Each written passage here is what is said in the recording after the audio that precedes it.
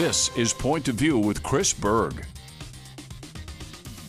Good evening and welcome to Point of View. I'm Chris Berg. Thank you so much for joining us. Earlier today, I had a chance to visit and interview the former Secretary of State, Mike Pompeo. Fascinating conversation. Here it is from earlier today. Mr. Secretary, thank you so much for coming to North Dakota. We appreciate it. For the people that aren't able to be here today, what are you going to be sharing with them in your speech? So it's a lot of fun to be here with some great Americans working hard to produce American energy in North Dakota. I want to talk about my time as Secretary of State and how the work that was done here in North Dakota and in the patch all across America delivered really good outcomes for the United States. How energy matters to people all across the world, and when America can deliver its energy to our friends and allies across the world, America is safer and more secure. We're certainly more prosperous, and American energy exports matter. They matter not only to the lives of us here at home, but to the fact that fewer of our young men and women may have to go fight some difficult place someday to make sure that we have the energy we need. It is so important to America's national security that we get it right here at home, and I want to talk about the great things North Dakota's done to contribute to getting it so right. How do you see the Bakken fitting into the big picture, especially knowing that President Biden did the executive order to basically kill the Keystone XL pipeline? We've got the situation with Colonial now. Like, how important is the Bakken to us being a net exporter with energy? Well, goodness, the math is pretty plain. The Bakken matters a heck of a lot to America's capacity to deliver not only around the world, but for affordable energy here at home too.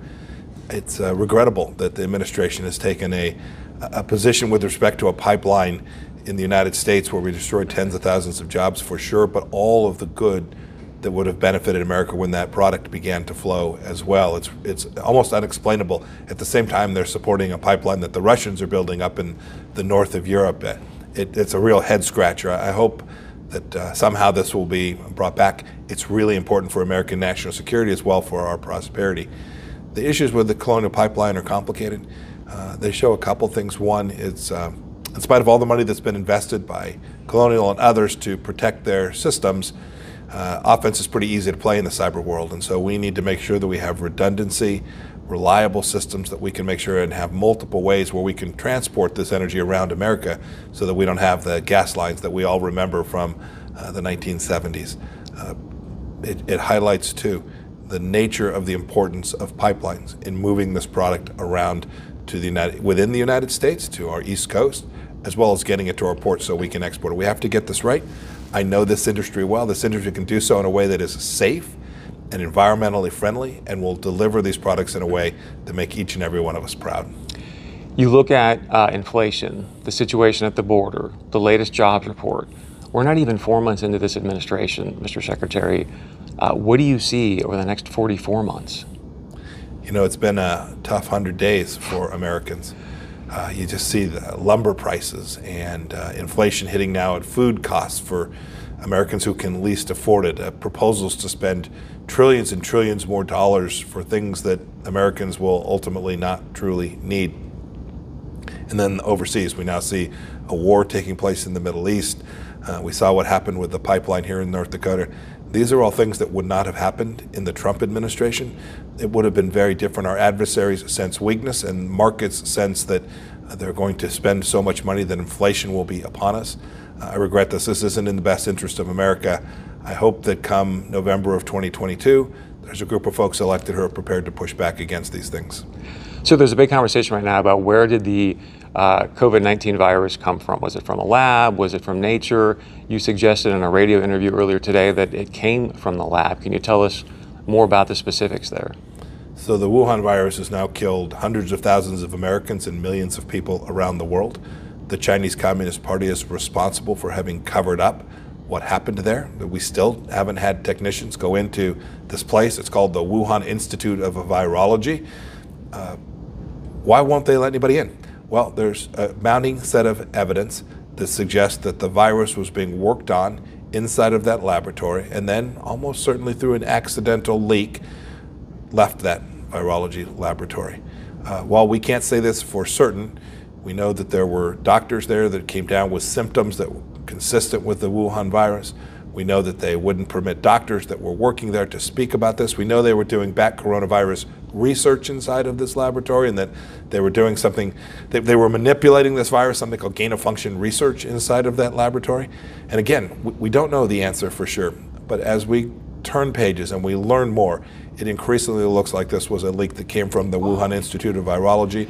And you can see the economic destruction is done around the world, and the enormous costs and lives all across the world as well. The Chinese Communist Party unambiguously covered this up.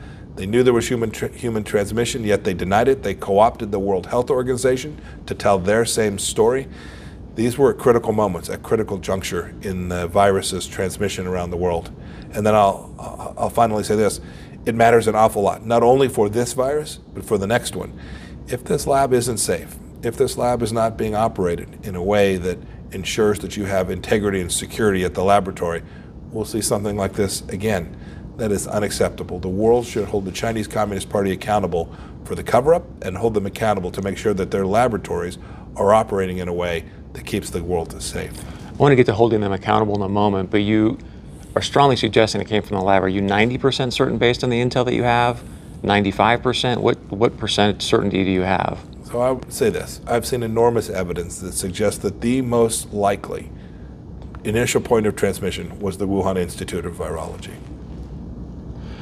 You talked about holding China accountable. You know the State Department met with a Chinese delegation in Alaska in March. They did not mention the word COVID once. That seems completely irresponsible to me. How can they sit down with a Chinese delegation? I just wanted to know your kind of takeaway from that they don't even mention the word COVID to the Chinese delegation. It's unexplainable. When we met with the Chinese, each and every time, I think at every level of government, we were clear in our expectation, not only that we would figure out where patient zero came from, that they would allow researchers to determine this. It's not political. This is about science. We wanted to make sure we understood that. And then we were very clear, too, that there are a set of rules. There are international health regulations that the WHO puts out, that we wanted them to comply with those rules. They chose not to. It's why we, in the end, left the WHO. It made no sense. It had become a political body, not a science-based body. I'm very concerned about what continues to happen inside of China today. Their biosafety levels are not where we would expect them to be for a country with the capabilities that they have. The world must ensure that we don't ever suffer from something like this again from a Chinese laboratory or from any place else inside of China. What can we do to hold them accountable? And when are we going to have a full throttle investigation? Well, the investigation part's tough. The Chinese control access to their country. If they choose not to permit us to investigate, we'll never get folks in there. It's also the case that they have destroyed significant pieces of evidence, including, it appears, the original virus itself.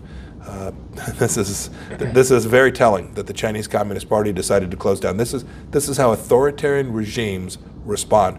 We saw it with what happened with the Russians with the nuclear accident they had there. We've now seen this is what happens when the Chinese have something that emanates from their country as well. As for accountability, there are many tools. There are many places where we can impose real costs on the Chinese Communist Party until they allow us to figure out how it is the case that this virus escaped from their country and we weren't able to respond in a way that was timely and sufficient to keep people all across the world alive. You talk about a possible lab leak. There's right now a National Bio and Agro Defense Lab, Level 4, being put up in Manhattan, Kansas. Yes, I'm very familiar with it. I know you are, sir. There's a lot of people that have some concerns about that. It's right in the heart of cattle country. Just your assessment on putting this level lab in the middle of cattle country. I watched that program go from idea to conception to where we sit today. I have great confidence that the work that will be done there will be done in a responsible way, and that the United States, we've done this work for an awfully long time. We haven't had these same kinds of incidents. We haven't created viruses that traveled across the world.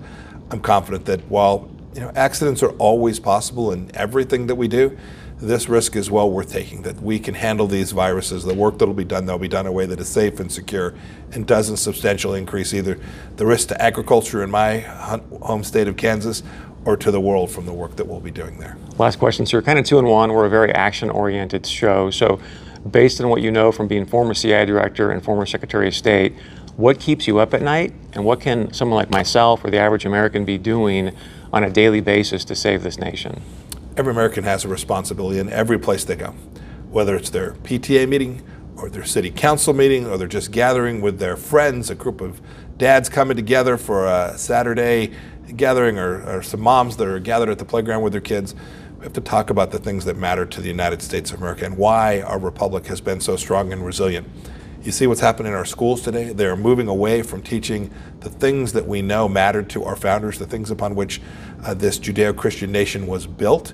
And if we'll all redouble our efforts, if we'll all be clear, if we'll all be unafraid of the woke cancel culture, then I have enormous confidence. This is an amazing nation. We have withstood challenges that are enormous for a couple of 100+ years now. I'm convinced that we can withstand this challenge, but it only happens when people in the small places, in our schools, in our churches, in our PTA meetings, when people are fearless in talking about the things and their value set, I'm very confident the United States will still be a great republic 100 or 200 years from now as well. Amen. God bless you. Amen. Thank you for your service. Thank you so much to Secretary of State Mike Pompeo for his time and insight there. Very, very much appreciated. Of course, we'd love to know your point of view, so please share that with us. You can email us, you can text us, you can leave us a voicemail. Stick around, we got much more coming up right after this.